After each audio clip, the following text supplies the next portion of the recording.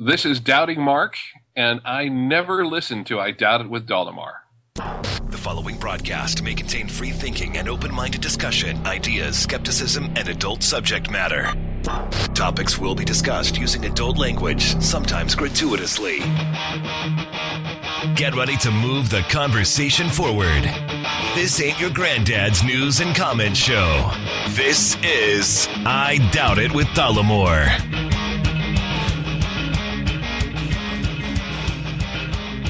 All right.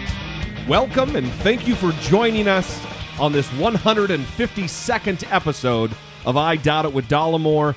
I am your host, Jesse Dollemocracy, and sitting across from me as happily, what do we got going on right now?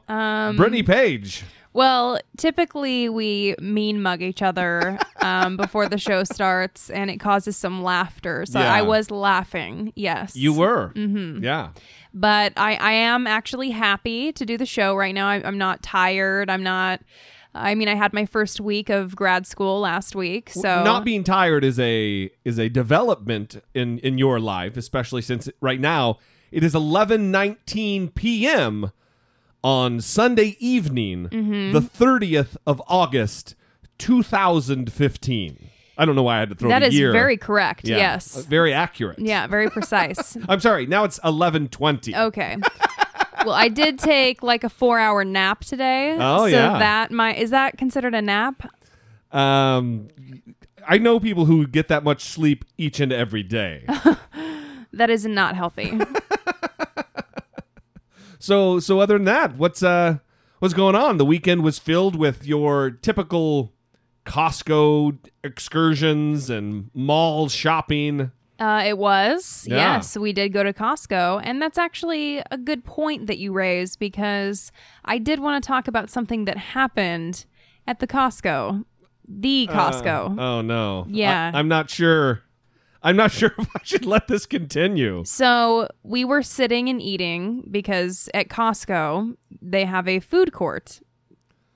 As we've talked about before in our different times that we've discussed Costco and the hot dogs and the people who clog up the aisles waiting for their samples of peanut butter and jelly sandwiches. Yes. Costco can be a hell. A hellscape. That was exactly where I was going with that. Yes. Especially on a Saturday. And especially the food court, which apparently is never cleaned. Never They don't cleaned. have someone working and bussing tables at the Costco food courts. I think what their plan is just to have the errant raccoons and nocturnal animals come in the middle of the night and lick the tables clean and, maybe empty the trashes. I don't know. Okay, if there's footage of that, I'm never going to Costco again. But it's always crazy ass filthy. Right, so we were sitting in the filth and eating a delicious snack, because they do have good hot dogs and pizza. All right, let's not turn this into a commercial. And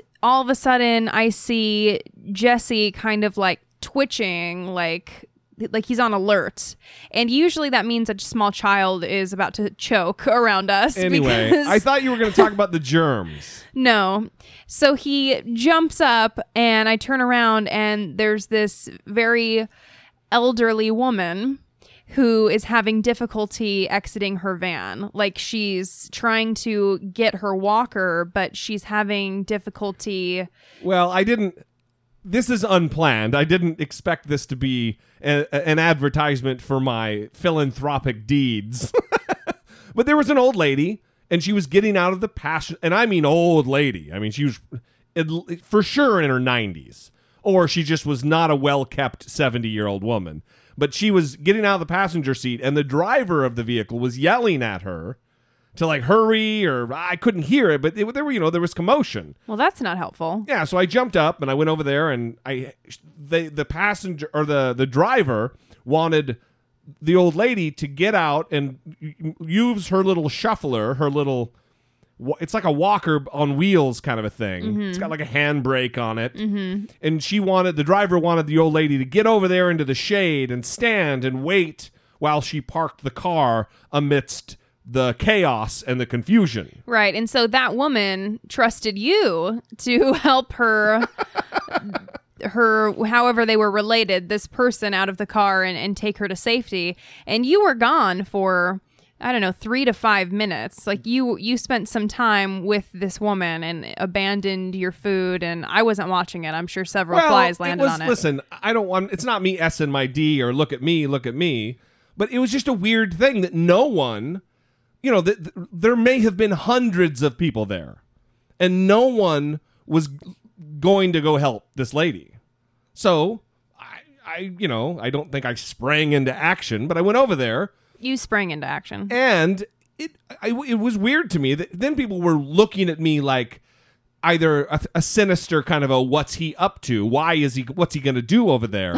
With that old lady? Yeah, it was just weird. I mean, the elderly lady? Yeah, well, she's an old lady. I'm trying to use the bias-free language. But I can't remember what was and was not appropriate, because I think elder was also bad. Yeah, elder's no good. All right. Anyway, so that was just the deal. It was very weird. It was weird, and it's not I want to stress, this is not a vehicle for us to talk about how awesome and wonderful I am, because I'm not that great a guy. But it certainly was weird to me that no one was helping, and then when someone did go help, I was looked upon suspiciously. Yeah. Which is, I know you were suspicious, but mainly because there were multiple flies that had possibly landed on my hot dogs that I left there while going to help. Well, we all know that you don't care about germs because... And we all know that you greatly do care about germs. Well, first of all, I'm very uncomfortable sitting at the food court because it's very dirty. There's nowhere that it's clean. They should have some sanitizing wipes available for people that are eating there. Or just a hose that you could spray off your table. Yeah. Filled with Purell. That would be good for you. Yeah, because at these tables, I mean, you are eating with the filth of hundreds of people that have eaten there before you, and you can see all of their food particles on the table. Their leavings. Yeah, dried pizza sauce and dried saliva probably, and just all kinds of stuff. And I look at you and there's lots of DNA. Right. So I look at you and you have your arms down, touching the table, like cleaning the table with your arms. Anyway. And you're just wiping, like your hands are on the table. And my phone is on a folded up napkin, not touching the table. Yeah, well, you're very meticulous about your germ prevention, your germ transmission prevention procedures. Yeah. Well, it's weird because you're the one who never gets sick, and I'm the one who I'm the one who gets sick every now and again. So every now and again. Anyway, it's not all the time.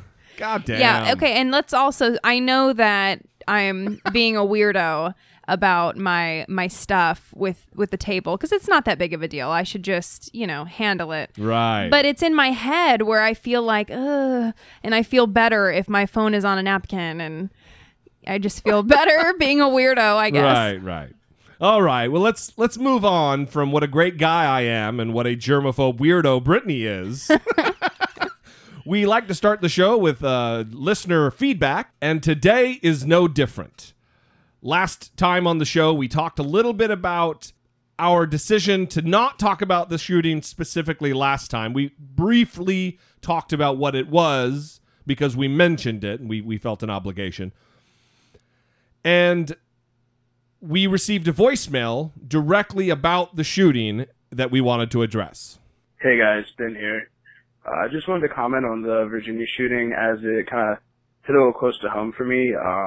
Allison, the reporter, her and I are alumni of James Madison University, and we share a lot of mutual friends through different departments there, different organizations, as well as just that university in particular having a really tight-knit sense of school spirit and alumni spirit. And I just wanted to comment on kind of the reaction by people I'm seeing on Facebook and other places comparing this shooting to other shootings recently that have kind of led to this Black Lives Matter movement. And all these people are kind of saying that, riots are happening in reaction to the Virginia shooting, and people aren't calling for protests saying, white lives matter. And it doesn't make sense to me because it doesn't seem that this shooting wasn't about systematic racism that existed in, that newsroom structure or that organization. It just seemed to me like it was an extreme act of anger. It just looked like an isolated incident of anger, not against the particular race of anyone or sexual orientation, because that has been another issue people are bringing up, but just against those people in particular. And it was kind of perpetrated by a guy who had previous problems with anger. I mean, it had been reported that when he was let go, that was a big concern for safety. And so I think the comparison to the systematic treatment or mistreatment of Black Americans by police officers that prompted Black Lives Matter is just an unfair comparison for the Virginia shooting. So I'd really like to hear your guys' thoughts on this. Love the show. Keep on keeping on. Thanks, guys. A couple things here. One, I largely agree with Ben, the caller. I think that he's on point with a lot of things. However, I think that to categorize what took place in Virginia live on the air when these two reporters, well, the reporter and her cameraman were murdered, to categorize it as an isolated act of anger or an extreme act of anger, I think those are the words that Ben used. I think that's incorrect. And to try to completely disassociate this shooting from racism, I don't know how that's done when the shooter in this case, whatever, he has got a weird name, but we'll go with Bryce Williams, his on the air name. Vester Lee Flanagan. That's right, Vester Flanagan. He said, like in his crazy rambling manifesto, if you want to call it that, his 23 pages that he sent to the news agency. His fax to the news agency. Yeah, he faxed it. He said, and I'm paraphrasing here, but it's something very close to speaking to Dylan Roof, saying something about, listen, if you want a fucking race war, I'll give you a race war. He actually said, quote, "Why did I do it? I put down a deposit for a gun on 6/19/15. The church shooting in Charleston happened on 6/17/15. So he's illustrating that 2 days after that shooting, he went out and bought a gun. What sent me over the top was the church shooting, and my hollow point bullets have the victim's initials on them." Yeah. As for Dylan Roof, you want a race war? Bring it then, you white something. They redacted it. Yeah. For the curse word. So there was clearly some racial motivation here, whether it be retaliation for the terrible events that took place in South Carolina, or just used as motivation for someone who was already unhinged mentally. Right. He did say in his manifesto that he encountered nasty racist things while working at this news agency where he shot the reporter and the cameraman. And I think maybe what the point that Ben is trying to say is a lot of the arguments I'm seeing are this Flanagan was a gay man and a rainbow flag was found in his apartment. And people are trying to say, oh, well, should rainbow flags be banned? Because obviously that was, a motivation. And just like the Confederate flags were banned, these flags need to be banned. And those kind of arguments just are illogical. Yeah, it doesn't. I don't see the. You know what else was found in Flanagan's apartment? Buckets and buckets of cat poop. Are we going to ban cat poop because we found cat poop in his apartment in abundance? Yeah, I don't know if they were in buckets. All over the apartment, though. I heard it was a bad situation. Yeah. Not very clean. Which I make fun of, but it does kind of lead us to, he was not in a good state. Yeah, he's definitely not in a good state when he's able to live in those conditions. Right. So this is someone that definitely could have used help and could have used an intervention. But I've seen lots of arguments saying, well, 2 white people were killed. You're not going to be seeing white people protesting, rioting, saying white lives matter. And it's just a disingenuous argument to make because it's not taking nuance into... For sure. Not all of these shootings that occur happen for the same reasons. They're not the same. Right. Well, also, white people... There's no need to riot or protest over the killing of 2 white people because white people haven't, for hundreds of years, been systematically oppressed by black people. Well, and it's also taking something away from the argument. And are these people that are trying to say that, oh, you'll never see White Lives Matter happening? Are you trying to say that there is no police brutality issue and that it's not specifically against black people? Are you saying that there's not something going on there? It's either a stupid argument or just intellectually dishonest. Yes. I don't want to just make it so cut and dry that it's either or. But come on, it's pretty clear what's going on here. And to ignore it is that you really want to believe what your misunderstanding of the situation is, or you're just not very smart. People are also saying, the Dylan Roof shooting in Charleston, people were saying that was motivated by race. And now people are saying this Vester Flanagan, well, we need to do something about guns. And why is one about race and one is about guns? And, well, Dylan Roof was clearly a racist. Yes. And the gun argument was talked about. It was, yes. For sure was talked about. And that's where I'm talking about the nuance. So looking at every case and saying, well, what was the cause here? What happened here? And trying to figure that out instead of just this blanket statement for all shootings. Right. I mean, that's just weird to me. It makes no sense. No sense at all. Anyway, thank you very much for the call. If you have anything to add to this or any other topic, 657-464-7609. That is our voicemail line. If you happen to be voicemail averse, you can email us a voice memo from your smartphone to idoubtit@dollemore.com. Moving on. A little follow-up. Rowan County, Kentucky, the home of County Clerk Kim Davis. It looks like she may be in trouble relative to her refusal to issue marriage licenses to gay couples in her county. We're following a developing story tonight involving Rowan County Clerk Kim Davis. Earlier this evening, the Rowan County Attorney's Office referred a charge of official misconduct against Davis to the Attorney General's office. That was among a flurry of legal appeals, requests, and filings in the case today. Garrett Weimer is in the studio to help us make sense of the latest developments. Garrett. Marvin, federal court documents show attorneys for Rowan County Clerk Kim Davis filed an emergency petition with the United States Supreme Court today. She also asked U.S. District Judge David Bunning to extend her stay, not requiring her to issue marriage licenses while she appeals. Bunning denied that request just hours later, but now Davis herself could soon face charges.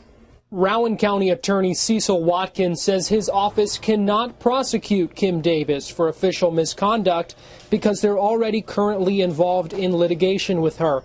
So they've referred that charge against her to the Kentucky Attorney General's office. In a release from the county attorney's office, Watkins says they, quote, cannot take any other action against Kim Davis. No authority exists for her removal or suspension from office by Rowan County government. Kentucky state government is the only entity that can move to have Kim Davis removed as Rowan County clerk. A spokesperson for the Attorney General's office tells us they're looking into it. This all comes just a day after Davis's office again refused to issue marriage licenses to a same-sex couple.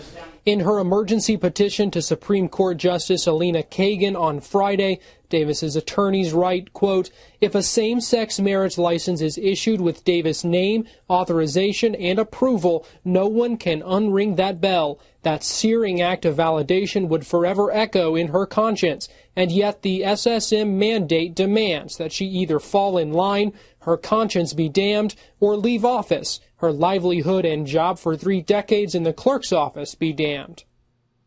As for the process, now that the Rowan County Attorney's Office has referred that charge against Davis to the Attorney General, County Attorney Cecil Watkins says the AG's office typically refers conflict cases like that to a prosecutor from another county.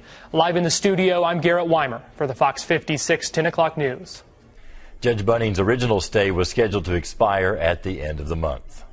That is where we are. We're waiting for the Supreme Court to decide, I guess, whether they're going to intervene or whether they're going to tell her to do her goddamn job. That's that clip contains some new information that I didn't know, like that she has had this job for 3 decades. Right. And it's very strange to me that this is so important to her. It is bizarre. Her counterpart, Casey Davis, no relation, in the same state, he recently did a bike ride, some kind of a fundraiser or an awareness race where he rode his bike from his county to Rowan County, and he's been doing press talking about this issue because he also refuses to issue marriage licenses to gay couples in his county to do his job.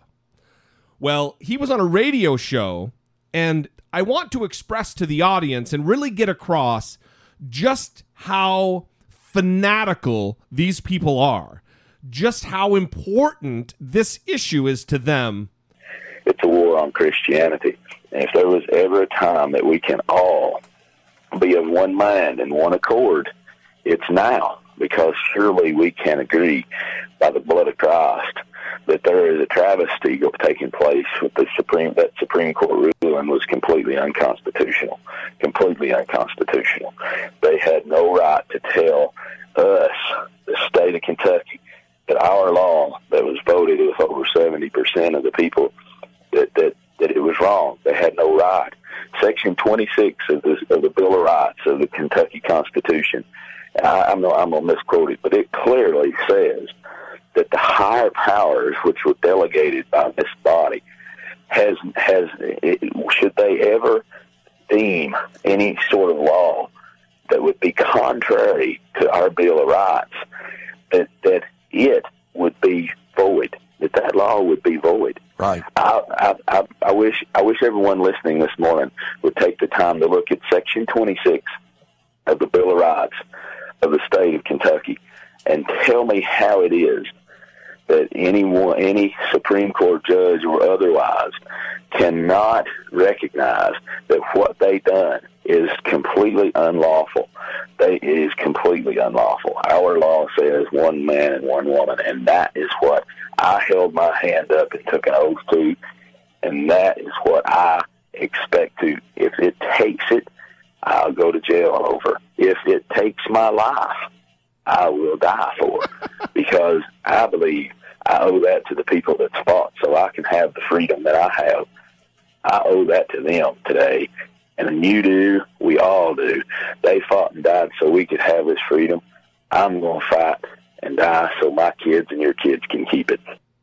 He's willing to die for the right to discriminate against someone based solely on their sexual orientation. He's willing to die to prevent people from getting married. Right. And just for the record, because he implored us to look up Section 26 of the Kentucky Bill of Rights, it's Section 26, General Powers Subordinate to Bill of Rights, laws contrary thereto are void. To guard against transgression of the high powers which we have delegated, we declare that everything in this Bill of Rights is accepted out of the general powers of government and shall forever remain inviolate, and all laws contrary thereto or contrary to this Constitution shall be void. What the gentleman from Kentucky is failing to understand is that the general Constitution of Kentucky may be subordinate to the Kentucky Bill of Rights, but the Kentucky Bill of Rights is subordinate to the United States Constitution. So if the Bill of Rights of Kentucky or the Constitution of Kentucky are in violation of the federal United States Constitution, then the federal one rules because it's the higher power. It is baffling to me that he is in some position of power as a county clerk, allowed to not issue marriage licenses to gay couples and straight couples alike right now, and he still has a job. Do your job. Yeah, it's still, I mean, the point that I'm hung up on is the fact that he's saying that he's willing to die because he's so attached to this idea of preventing people from getting married. And it's just very interesting to me. I mean, I would really be interested to have an in-depth conversation with him to really understand, I mean, because it seems so petty to me. I mean, it's just people getting married. I don't understand how it is. What is worth? It's not just I'm willing to die. He says I'm willing to fight and die. Who are you going to be fighting that would cause your death? Right. And I mean, when I say it's petty, it's a big thing for people to be able to have this right and to be able to get married. I'm saying it just should be viewed petty to him because it doesn't really affect him. And what does it matter? And all the same things that you've heard. And it's just weird to hear someone so passionate about the idea of oppressing people and preventing them from having access to something. Right. It's kind of scary. His rights are being violated. And I know we've said this on the show many, many, many times. But his rights are at stake. His rights are being violated. His rights to oppress a population of people based on how they were born. It is disgusting that he would hide behind his mythology to try to get this through. So Casey Davis and Kim Davis, I guess we will continue to follow this amazing story. Unfortunately, we will. Also, unfortunately, it looks like we're going to continue to cover the Ashley Madison fiasco. It looks like from some data that's been analyzed and some people who are kind of combing through all of the hack release that it kind of was a sausage fest over there. Yeah, so the info that the hackers published contained about 31 million accounts apparently belonging to men and about 5 million apparently belonging to women. So your odds weren't good. No. And Annalee Newitz, the Gizmodo editor-in-chief, dug deeper into the data and found a bunch of test accounts that ended with ashleymadison.com, suggesting that they were created internally. 90% of them were for women, as well as 350 female accounts for people with the same and very unusual last name. Then she found 3 really damning pieces of data. Only 1,492 of the women in the database had ever opened their inbox to check their messages on the site. Wait. How many? 1,492. So 1,500 women only out of all of the members, out of the millions of members, actually went in and opened their mailboxes to check their messages. That's compared with more than 20 million men. Wow. That's big time. I mean, this is, to me, this would seem to rise to the level of criminality and fraud. Only 2,409 of the women had ever used the site's chat function versus more than 11 million men. Wow. That's just not a lot of women for that many men. I'd be looking for a refund, you know? Well, pretty crazy. Yeah. Only 9,700 of the women had ever responded to a message from another person on the site versus almost 6 million men. This number was greater than the number of women who checked the messages because it's possible to answer messages in bulk when you first visit the site without ever opening your inbox. Oh, okay. So it's possible that most of the women signed up but never did anything. But in terms of these numbers of responding to messages and chatting, it seems like it was, just a bunch of guys and not a lot of ladies. Like I said, sausage party. And that was really the, one of the main points behind the hackers' intent, I think, is that they said, listen, they had you pay $19 to wipe all your data. Guess what? They scammed you. Yeah, they didn't wipe the data. Right. They took your money. Right. And they were making claims that, this is a very shady business, that other stuff was going on that people didn't know about. Right. So. Well, that's not it.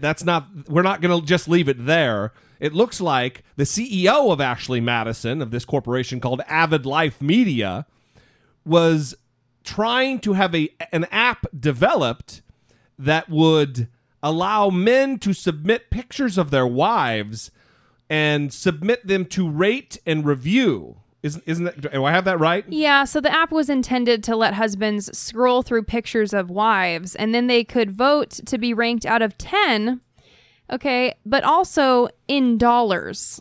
Oh, wow. So give like a monetary, like how much they're worth or how much they're worth to have sex with? I don't know, but either way, no. That's new depths that they're sinking to. It's very disturbing. It's like in their conference room, they sit around and say, how shitty can we be? Yes. How can we be further depraved? Right. What else can we do here? How much more can we disrespect not only the sanctity of marriage, but also women in general? Yeah. God damn. But the good news, so after an employee apparently told the bosses that the app was horribly developed, it seemed to have stalled. So they had some issues with the development aspect of it. Of course, not the idea. The idea was gold. Oh, rock solid. Yeah, Are you kidding me? But just creating the app apparently was a problem. So the CEO, like you mentioned, there's some communications that were leaked during the hack, and I think maybe the app was going to be called Choice. And the CEO, Noel Biderman, he said Choice should be post your wife and bid on someone's wife. So maybe even encroaching into the marketplace of,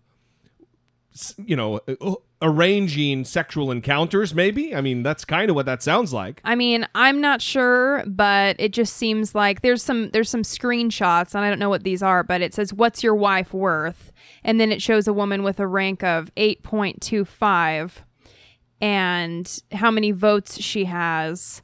And I don't see any dollar signs on it, but... No, that language is pretty vague, but, given the history of the company and what we know they've been involved in, it wouldn't surprise me if that was what they were going for.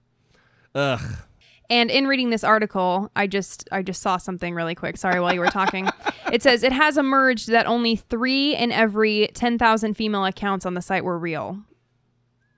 3 in 10,000. Yeah. Wow. So that's just another way, I guess, to frame it in how many female accounts compared to men accounts. Well, if you were a terrible person and looking for an extramarital affair on this site, maybe you should be looking for a refund, because it doesn't sound like they were living up to their end of the bargain. All right. Support for I Doubt It with Dollemore comes from generous, engaged, intelligent, and good-looking listeners like yourself by way of Patreon. You can contribute per episode, as much or as little as you'd like, comforted by the knowledge that you're within your budget and helping move the conversation forward, one podcast at a time. If you too would like to become a supporter, please visit patreon.com/I Doubt It with Dollemore. And we definitely do appreciate our Patreon supporters. If you too would like to, you could listen to what the lovely British lady just said. And also know that we are planning these next few debates. We are going to make them available only to our Patreon subscribers. So if you'd like to join the ranks of our supporters on Patreon, do so. All right, it's going to be a big Dollemocracy segment today, so hold on tight.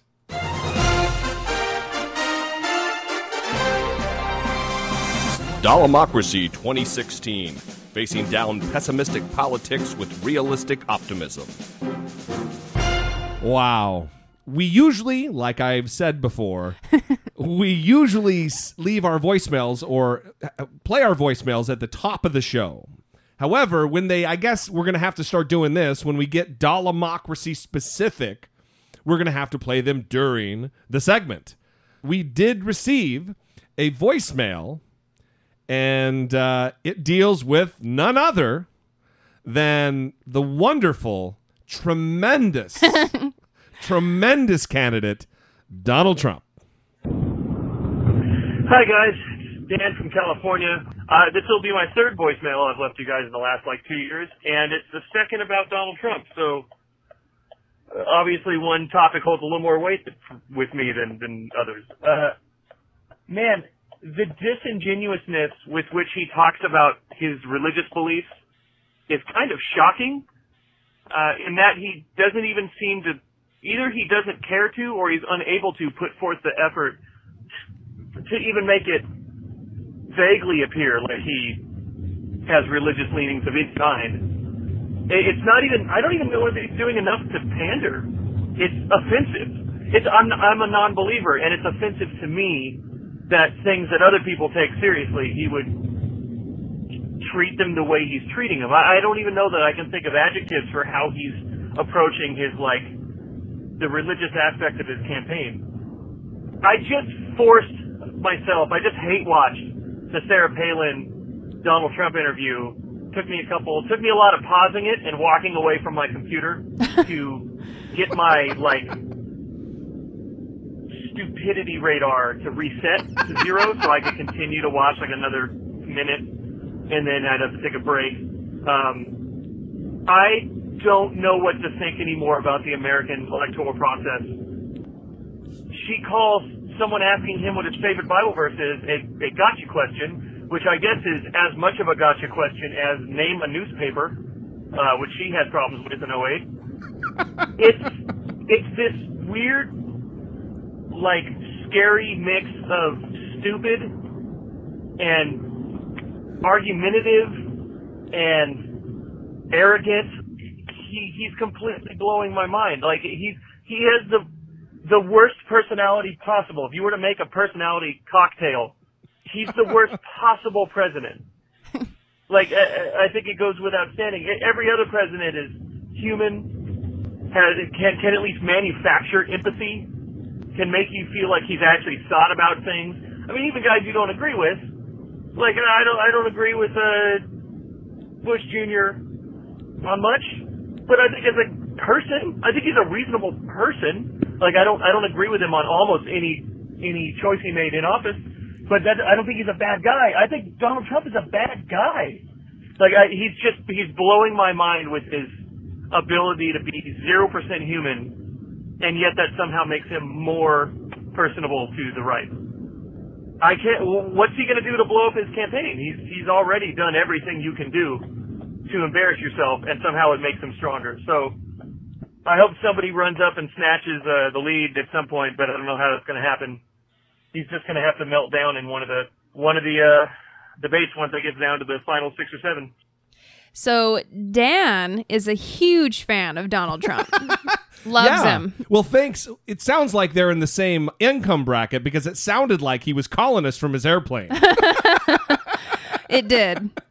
I share your frustration. In fact, Dan was so frustrated that he messaged us and he initiated me to put on YouTube last episode's little tirade that I went on about this very issue with Trump pandering in this weird, half-assed way to the religious right. Well, a lot has happened since then. Even more has happened since then, specifically related to this whole religion thing. And we're going to play 2 clips here. One is where Donald Trump refuses or cannot name, and I would go with the latter. He can't name his favorite verse in the Bible. He's such a tremendous Christian, but he can't name Presbyterian. one single verse in the Bible. And then we'll go from there to a part of the Sarah Palin interview on the poor man's Fox News, One America News Network. And it is a shit show extraordinaire. Okay. You mentioned the Bible. You've been talking about how it's your favorite book, and you said, I think last night in Iowa, some people are surprised that you say that. I'm wondering what 1 or 2 of your most favorite Bible verses are, and why. I wouldn't want to get into it because to me that's very personal. You know, when I talk about the Bible, it's very personal, so I don't want to get into verses. I don't want to get into. There's no verse that means a lot to you that you think about or cite. The Bible means a lot to me, but I don't want to get into specifics. Even to cite a verse that you like. No, I don't want to do that. You're an Old Testament guy or a New Testament guy? Probably equal. I think it's just an incredible. The whole Bible is an incredible. I joke very much so. They always hold up the Art of the Deal. I say my second favorite book of all time. So it's so funny because every time I hear him talk at, these town hall meetings and his little conferences that he has, he always says, first of all, I'm Protestant. I'm Presbyterian. He's Right. always talking about his faith. Right. So it's so personal to him. He can't even name one scripture. When Right. your charge in the Bible by Christ is to spread the good news of Jesus. You're supposed to be, sending the word of God out there. There's another scripture that talks about the word of God shall not go forth void. Well, he has an opportunity here to express to someone the words of God. Why would he not want to do that? Well, it's weird too that he can't offer up just one scripture. He says it's too personal. Right. How is it too personal? So when pastors are like preaching at the front of their church and when they're reading scripture, it's like, oh, should they be doing that? That's kind of personal. It's like private information. Well, the next day he went on, like I said, the poor man's Fox News, One American News Network. Oh, which, boy. If you've ever watched this, holy shit. It's almost like someone is running it out of their garage. It's kind of like that, but it's if someone was running a news channel out of their garage and trying to be Fox News. Oh, exactly. This is what it would be. Well, he's on, apparently Sarah Palin has a show, or at the very least, they gave her an outlet to interview Donald Trump, and she specifically honed in on this not answering the question, but instead of thinking that it's an indictment of Donald Trump that he didn't know one single scripture, she labeled it a gotcha question, like Dan said in his voicemail. So you get hit with these gotchas like most conservatives do. For instance, they asking, what's your favorite Bible verse? And I'm listening to that going, what? Do they ask Hillary that? What does it have to do with running for the office of the presidency? Is it anybody's business? These personal gotcha questions really trying to get you, us, anybody running for office off game. How are you finding that and finding a technique to put them in their place so that the American public isn't wasting their time and they actually get to hear what's important via a candidate's message? Apparently the Bible's not important. Well, you saw that. I love the Bible, and I'm a Protestant, I'm Presbyterian, and they were hitting me with different questions one after another. And, look, I don't know if it's gotcha, but probably is. And then they said, what's your favorite verse? And, that's a very personal thing. I don't like giving that out to people that you hardly know. And, frankly, I don't know if they are fair questions or not fair questions. But, there are certain things that you and myself and a lot of other people like to keep personal. But I love the Bible. It actually started where somebody held up the book, The Art of the Deal. I said, that's my second favorite book. But my first favorite book by far is the Bible. So, but it's all worked out very well. Interestingly, in the last poll, he's acting like his favorite scripture is like equivalent to his STD status. Like there's certain things that are just too personal to talk about. They're not up for public consumption. They didn't ask you, are you circumcised or uncircumcised? Yeah. How long is your penis, Donald Trump? Yeah. They asked your favorite scripture. When I was a Christian, my favorite scripture was Philippians 4:13. I mean, there you go. There were not too personal to talk about. I had plenty that I loved. There were plenty of scriptures that I loved. I mean, it wouldn't have been for God so loved the world and blah, blah, blah. It was things like, I can do all things through Christ Jesus who strengthens me. There's so many he could have chosen, and why waste and squander an opportunity if you're such a devout Protestant Presbyterian. Why would you pass on an opportunity to minister to likely voters? That's what's really ridiculous about Sarah Palin's question, although there were many things, is when she said, are reporters asking Hillary Clinton this question? Well, when is Hillary Clinton standing in front of crowds talking about how she's a Presbyterian? The Bible. Oh, the Bible's my favorite book. It's the #1 book. Tremendous book. I haven't seen anywhere where Hillary Clinton is talking about her faith or the Bible. Right.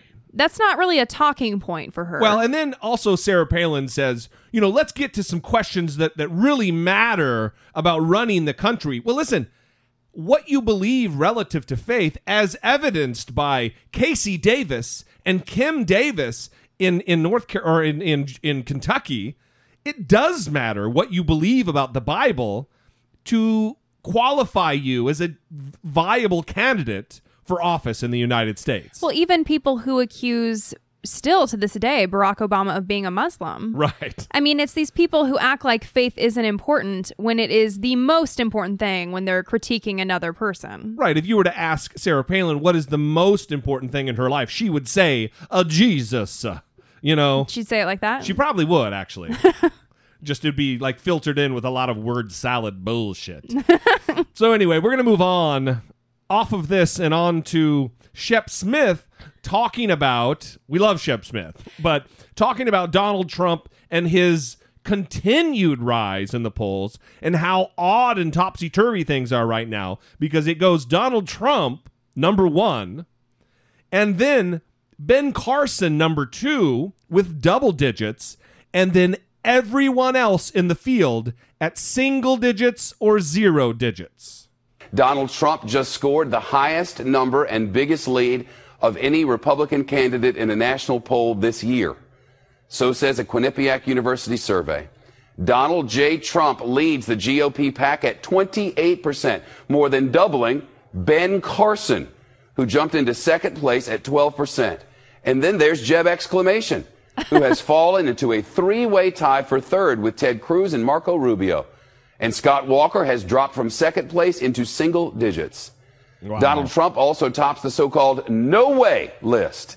The candidates Republican voters say they will definitely not support. Jeb Exclamation is number 1 there, followed by Chris Christie and Rand Paul. Donald Trump campaigned in the first in the South primary state of South Carolina today, said he's doing so well in the polls because his message is, quote, we're not going to take it anymore, unquote. He didn't mention his no way number. So Clinton leads the Democratic field with 45%, down from 55% July 30th, with Bernie Sanders at 22% and Biden at 18%. Of course, Biden hasn't announced. Right. But he's in there.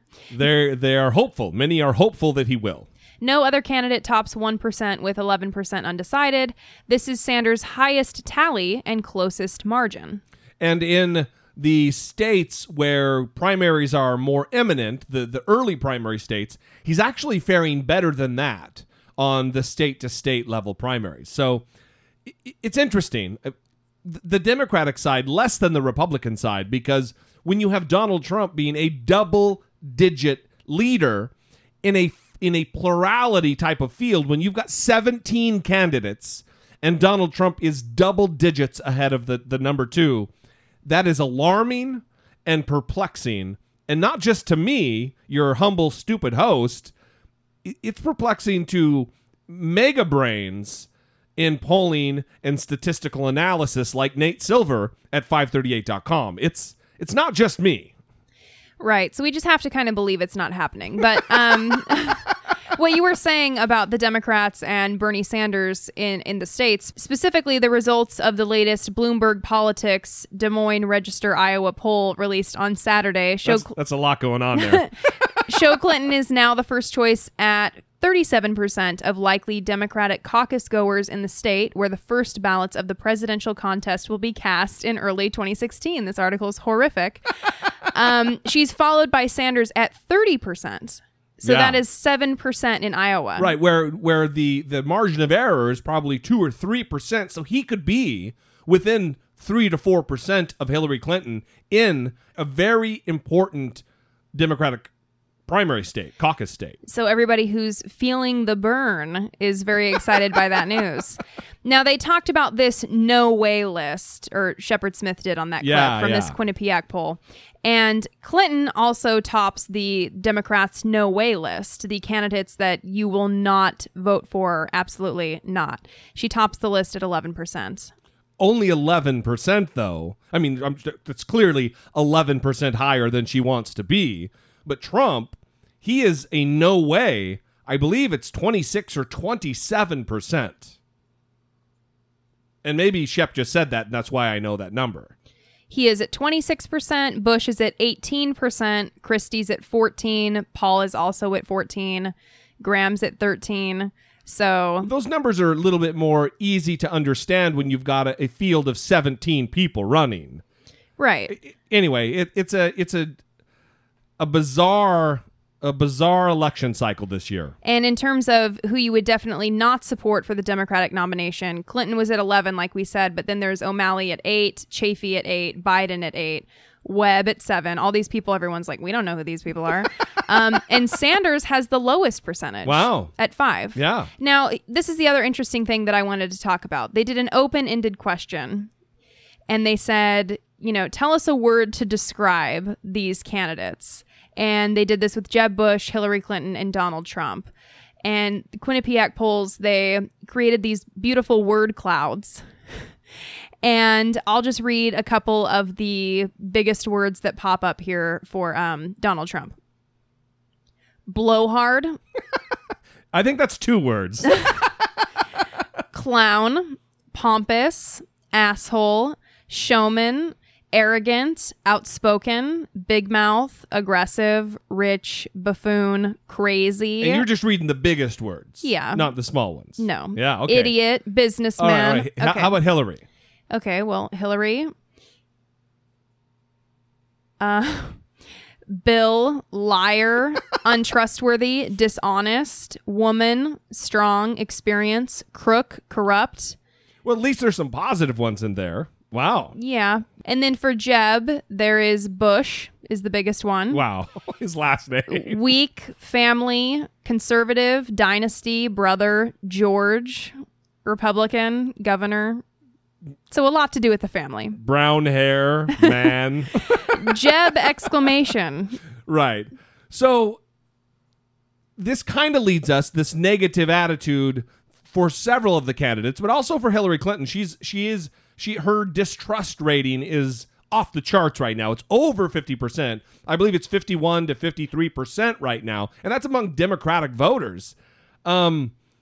She's got a problem on her hands relative to this email scandal, and this week she said something about her Republican opponents that I believe to be a calculated diversionary tactic to try to get people to stop thinking and talking and reporting on the email scandal.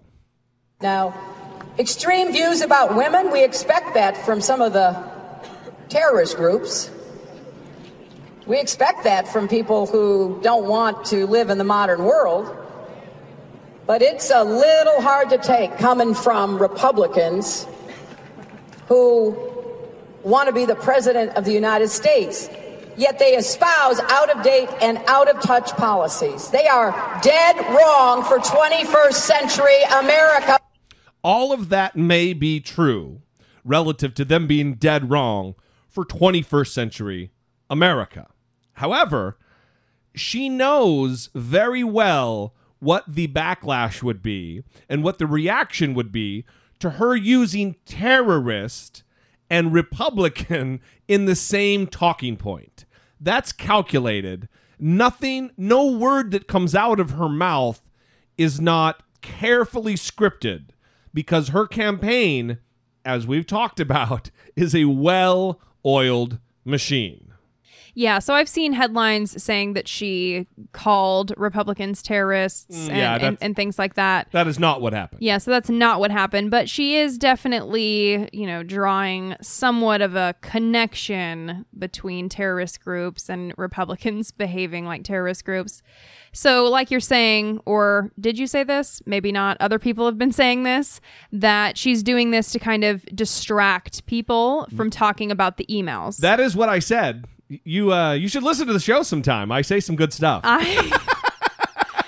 You know what? I have to do a lot of reading, and I have to be prepared. Yeah, you do. And I do that while you're talking. Yeah, you do. All right, well, tell us, what do you think? Do you think this is diversionary? Do you think that this is just a slip of the tongue or unscripted moment on the campaign trail from Hillary Clinton? 657-464-7609. Email, voice memo, smartphone, I doubt it at Dollemore.com. Last up in this Dollemocracy segment is everybody's favorite, Bernie Sanders, and he was asked on the State of the Union program with Jake Tapper, J-Tap, one of our favorites. Yep. was asked a very artful question about the differences between he and Hillary Clinton. The reason I say artful is because oftentimes when you ask that question, he goes on kind of a tirade about how he's not going to attack her. He's not going to start smearing, which I think is a noble position to take. But he's going to have to draw a distinction between he and the Democratic frontrunner at some point if he wants to overcome her in the polls. You also talk about taking on the billionaire class, and you've said that Hillary Clinton, you're not sure whether or not she will take on the billionaire class. Give us some specifics where you think you would and she might not. I think that the business model of Wall Street is fraud. And I think these guys drove us into the worst economic downturn in the modern history of America. I think they're at it again. I believe that when you have so few banks with so much power, you have to not only reestablish Glass-Steagall, but you got to break them up. That is not Hillary Clinton's position. I believe that our trade policies, NAFTA, CAFTA, PNTR with China, have been a disaster. I am helping to lead the effort against the Trans-Pacific Partnership. That is not Hillary Clinton's position.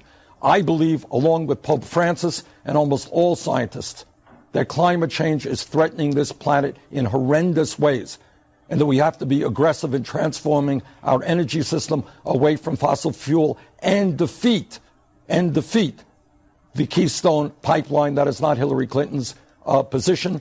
I believe that, as opposed to my Republican colleagues who want to cut Social Security, I believe we should expand Social Security by lifting the cap on taxable income. That's not Hillary Clinton's position.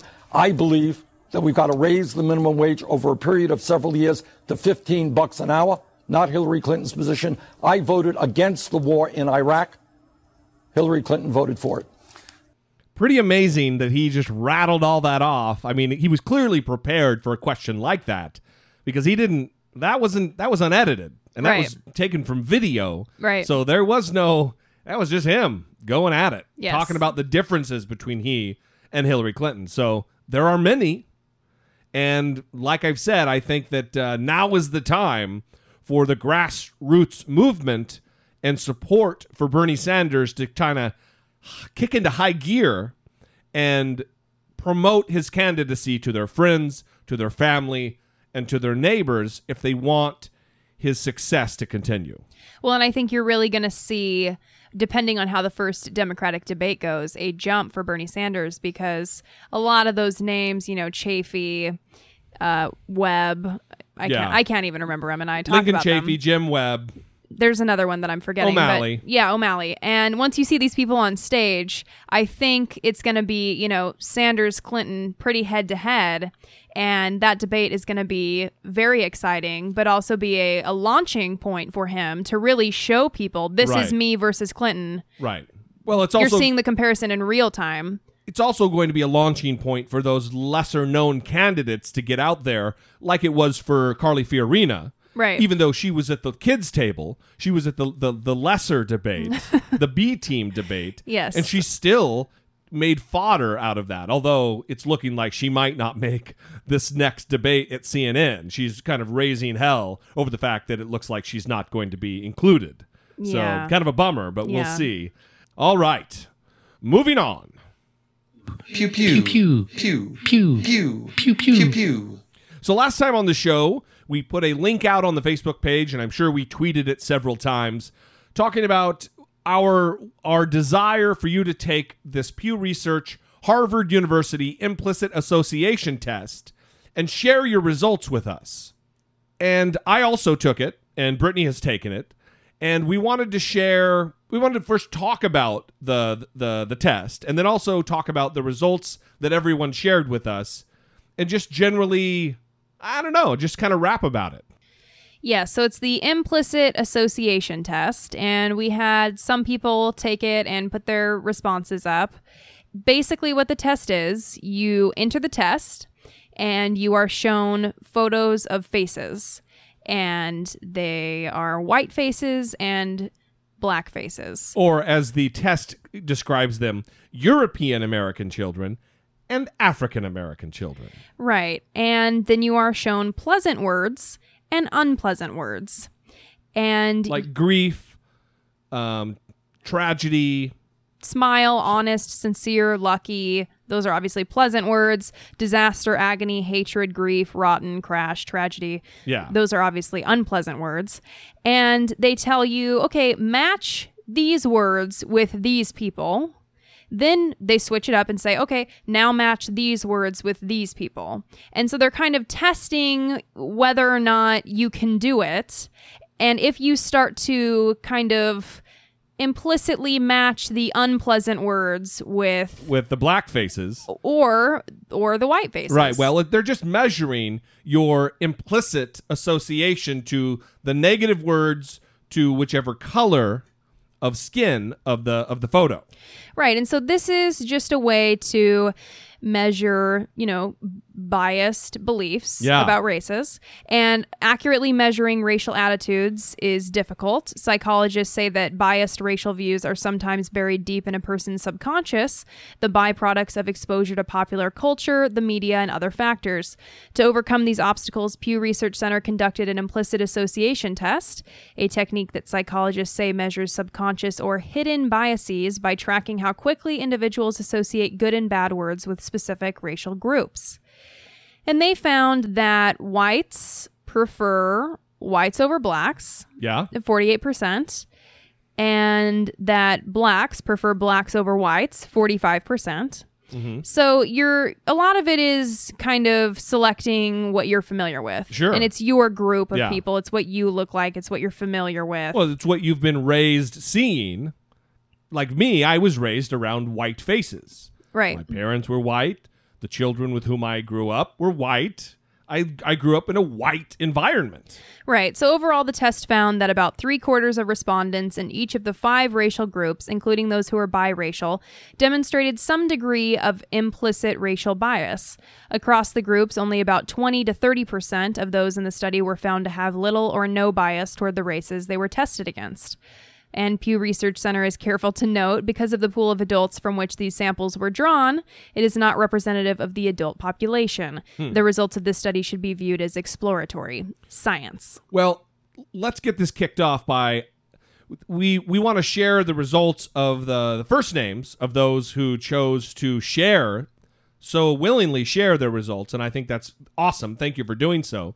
But let me kick it off with mine, which I was shocked and disappointed by, because I do not believe I am racist, and I guess there is a difference between having implicit bias and being a racist. But my result was, your data, meaning me, my data suggest a moderate automatic preference for European American children compared to African American children. That kind of saddened me. I was bummed out by that, because I really thought, also, I thought I was doing well at because it's timed too. So yeah, you have to move quickly. I don't know. I really thought that I was doing better than what my result was. I can't imagine, because there's also, your data suggest a slight automatic preference, which a couple people got, and even one of them said no preference at all. Yeah, so I got little to no preference. So there's little to no, there's slight, there's moderate, which would be me, so I guess I'm the asshole of the group. Well, there's probably then like heavy or a lot. I don't know. Yeah, sure. The most. Go kill yourself. No, and getting moderate doesn't. I mean, what we're saying is you're just more familiar with this group. You're more comfortable with this group. Although we will talk about some of the implications surrounding. Well, I mean, at least it didn't say like, "Hey, well, slow down, Dylan Roof." You know what I mean? Yeah, there was no alert that popped up. But I also your data has been sent to the FBI. Yeah. I also think that with me getting little to no preference, I also think that maybe part of that is that I knew what the test was, because I had already had it explained to me in my class or whatever. And then I went and took it. And there might be some part of me that was trying to answer in a particular way. I don't know. I understood what was going on real quick, and it didn't really matter. Because I was even trying to think, I was trying to trick it in my head, like black is good, white is bad. Black good, black good. So I was trying to, it didn't work, man. Yeah. So Dan got slight preference toward European American children. Greg got little to no automatic preference. Alex got a moderate automatic preference for European American children. Oh, so I wasn't the only asshole. Good. Hey, welcome to the club, Alex. Jessica got little to no automatic preference. Michael got a slight automatic preference for African American children compared to European American children. Wow. Which is and Michael's color is? He is white. Huh. Yeah. Good. I mean, I wish I was in his shoes. Instead, I'm over here in asshole land. He also said the results made me feel a little like, he wrote little, so I just read it almost like that. I'm so sorry that I did that. Like Steve Martin in The Jerk. Oh, yeah. Who raised a poor black family. Yeah. Funny. I didn't get it because you've never seen The Jerk. I have not. Classic American cinema. And then Jared got a moderate implicit preference for white people compared to black people. I think that he edited the way that was worded. Yeah. Or maybe he took a different test. I think some of them are with children and some of them are with adults. Huh. I think it's a fascinating test. Okay, so getting back to the Pew Research stuff, the experiment also found that about half of all single-race whites in the Pew Research Center test automatically preferred whites over blacks, 48%, including about a third, 35%, who favored whites moderately to strongly. A quarter of all whites demonstrated an implicit bias for blacks, and a similar share, 27%, were race neutral. So, what does all this mean, right? Because Jesse's feeling really bad about himself. And Finally, I feel bad about myself. Yeah, he's really upset. Well, listen, I take pride in the fact that I'm not a racist. And I just automatically connect bias and racism, which maybe I shouldn't be doing. Because I want to use my higher mind. It's good that I took this, because now I'm going to be checking myself constantly about, is that bias? And thinking about it, because we are evolved creatures, and I'm able to make those kind of decisions and think more deeply about what I'm doing and how I'm thinking. So I guess it's a good thing. So social scientists judge the value of a test such as the IAT, the Implicit Association Test, and that's what I will be referring to it as because I'm going to be saying that a lot and I don't want to say the whole thing, by its ability to predict how people will act. In the case of the race IAT, the question becomes, do IAT scores predict differences in how people treat different races? In a number of studies, researchers have found that the IAT predicted a range of race-based behaviors. Alexander R. Green of Harvard Medical School led a research team that found doctors' IAT scores predicted their attitudes toward their black and white heart patients and the treatment decisions they made. Wow. Specifically, Green found that the IAT, quote, revealed implicit preference favoring white Americans and implicit stereotypes of black Americans as less cooperative with medical procedures and less cooperative generally. The researchers also found that, quote, as physicians, pro-white implicit bias increased, so did their likelihood of treating white patients and not treating black patients with certain conditions. Other researchers have found that anti-black implicit attitudes of white freshmen who had been randomly assigned a black roommate predicted the success of the roommate relationship. So researchers caution that no social science test can perfectly predict racial, prejudice, or other antisocial behaviors. After reviewing 122 research reports, the researchers who first developed the IAT conclude that the IAT scores correlated moderately with discriminatory judgments and behaviors. But only moderately. Right, so it's not a for sure thing. So I shouldn't feel so bad about myself. Right. Their study also found that the IAT predicted racially based biased behaviors, quote, significantly more effectively than did the types of question asking measures that have long been used in studies of prejudice. So it is a good measure for prejudice and bias. It's moderately correlated with discriminatory judgments and behaviors. But just because you got this result doesn't mean you're a bad person or any of that. So you can quit being a sad guy over there. I feel really sad, everybody. But it's an interesting test. Yeah, super interesting. I was fascinated by it, and it gives me a lot to think about, you know? So it's good. Anyway, and if you haven't taken it, I think we still have it pinned to the top of the Facebook page. Go take it and share your results with us if you are brave enough. We would love to talk a little bit more about it. If you have any questions, don't hesitate to call 657-464-7609, or of course, email a voice memo from your smartphone to idoubitit@dollemore.com. There's also many IAT tests. They have Asian IAT, President's IAT, Weapons IAT, Gender Science IAT, Weight IAT, a fat thin IAT. So, yeah, you can take all kinds of different things and let you know where all of your biases are. Yeah, that's great. All right, well, we are going to wrap it up with this.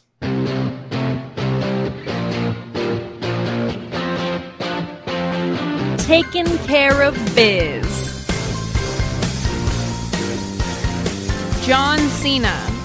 John Cena. Yes, he is He's the wrestler, right? Yeah, he is a WWE wrestler, right? It's E. I thought we were going to wrap it up with this.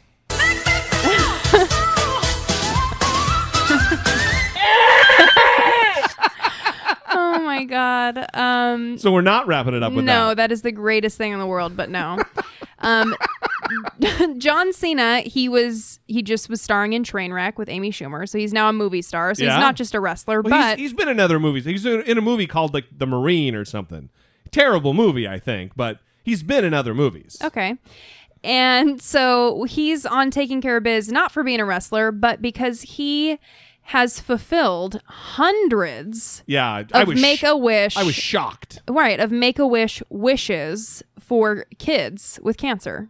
We are here to celebrate a magnificent partnership with Make-A-Wish Foundation, and more specifically, John Cena granting his 500th wish. John has granted more wishes than any other celebrity in our 35-year history, and he's been doing it only since 2004. So I don't know what number he's going to get to with the career that he's having. Very early on, when I found out the concept of the Make-A-Wish charity, it was something that I connected with. It's just a great charitable concept to be able to give young people that are in some difficult situations a chance to experience their dreams. We've had a number of celebrities that have granted over 100 wishes. To be quite honest, John's in a whole different atmosphere. I wanted to meet him because he's strong, he's nice, and he's inspirational. Speaking about Rocco, like when I met him a while back, he's got leukemia and couldn't leave his hospital room. To see him now up, moving around on the Today Show, at the stock exchange, he opened the market. Like I made sure he opened the market. That's the end product. That's why we're doing all this. It's really cool to see that. When you see the smiles on these kids' faces, there is just nothing more rewarding. So WWE announced a multi-year partnership with Make-A-Wish Foundation, and we are donating $1 million. These are kids who could wish for anything in the world. They could wish to go anywhere, to be anything, to have anything. They choose to meet John. I've seen a lot of families, I've seen a lot of kids, and I've seen a lot of great things happen. And I'm going to continue to do so as long as Make-A-Wish and WWE allow me to do so. Pretty amazing. Yeah, it's awesome. His 500th wish. So the guy said he's been doing it since 2004. That's 11 years. That means 45 times a year, if you're going to break this out. He's done this 45 times per year. That's like 15% of his time. The 15% of the days in the year he's taken up doing this. That's a tremendous, and I don't mean to be Donald Trump over here, but that's a tremendous time dedication to an awesome charity. Yeah, it's a really beautiful thing. And I think, when you look at the individuals that are wrestlers in the WWE, it's, some people judge them like Jesse does, as you just heard come out of his mouth. No. Now let's straighten this out. I don't want to bring us down since this is the feel good segment before we end the show. I don't judge the wrestlers. I judge the adult fan of the wrestlers. If the kid, like this Rocco kid, who is a leukemia survivor or sufferer, I don't blame him for being a fan of the WWE. It's the grown men who I think it's wacky, but let's not go there. It's a beautiful thing. What a wonderful thing that John Cena is dedicating an immense amount of his time, free of charge, to help this organization help the lives, and sometimes the short lives, of these beautiful children. Yeah, and I think it's important to recognize the celebrities that do this kind of stuff. I have heard people be kind of negative and say, oh, well, they're just doing this to get attention and blah, blah, blah. Well, you know what? They're helping kids. Cynical dicks. They're helping kids. They are, like you said, I mean, a significant amount of his time and days are being used to help people and make people feel better. And whatever the motivation is, according to some people, good. It's making kids feel better. What's it matter if his motivation is other than completely altruistic? If he's making a kid who will likely die feel good for a day. Right. Good for him. And apparently his kind of wrestling mantra when he's performing on the WWE is never give up. Like he wears that on his clothes and stuff. Cool. And so so that's the message that these kids really like. And he gives them shirts that say never give up and that's good. Wrestling sweat towels. He's one of the good guys. I like it. All right. Well, with that, we're going to wrap it up. We appreciate you guys very much. We love you each and every episode that you spend listening to your favorite show, filled with news and ridiculous comment. Like I said, go check out the Patreon page if you'd like to take part in that. We're going to be putting out our review of the debate, our breakdown of the debates, the next ones that are coming up this month, September, and then October.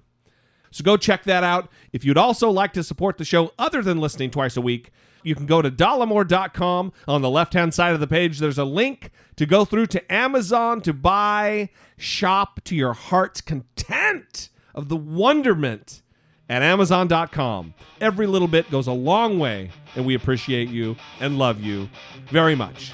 Until next time, for Brittany Page, I am Jesse Dollemore, and this has been I Doubt It. If it takes my life, I will die for it.